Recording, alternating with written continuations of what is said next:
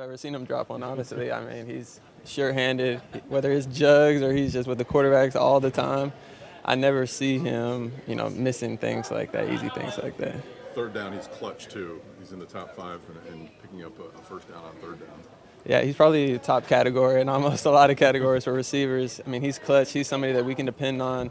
And going against that caliber of talent in practice, makes everybody better. And he inspires everyone to want to be on that type of a level. How tough is it when he's facing a situation like that to stop a guy like that? I mean, what does he do that really makes him so tough to stop in that situation? I'd say it's poise because, as a DB, it's really frustrating.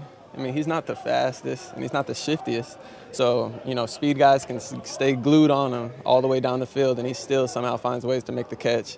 I know I've been on him a couple times in practice where I'm right there and he still somehow makes the catch and it doesn't make sense to me. But, once you see his work ethic and you see him show in and show up every single day, then it starts to make a little sense. What's the biggest challenge that the Colts present? Sorry if you've been asked this already. No. They run the ball really, really well, and they're really, really disciplined, and they just know where to beat defenses.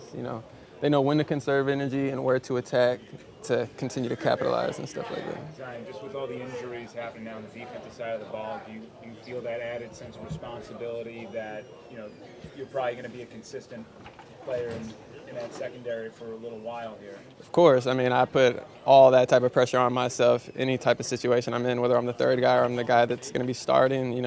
I like to put that pressure on myself because that's the type of pressure you feel on Sundays. What can you say about those linebackers that, as of now, both said if the game was today, Devin and Levante wouldn't play, but what should we know about guys like Servassier, or KJ stepping in, or JJ, some of those guys? Yeah, they may be young, but they're stepping into a leadership role as a lot of our interior linebackers have to do, and they learn really, really fast, especially Dennis. A lot of the rookies on this defense, they picked up on information super, super fast, and there's no drop-off, and we don't expect there to be a drop-off no matter what.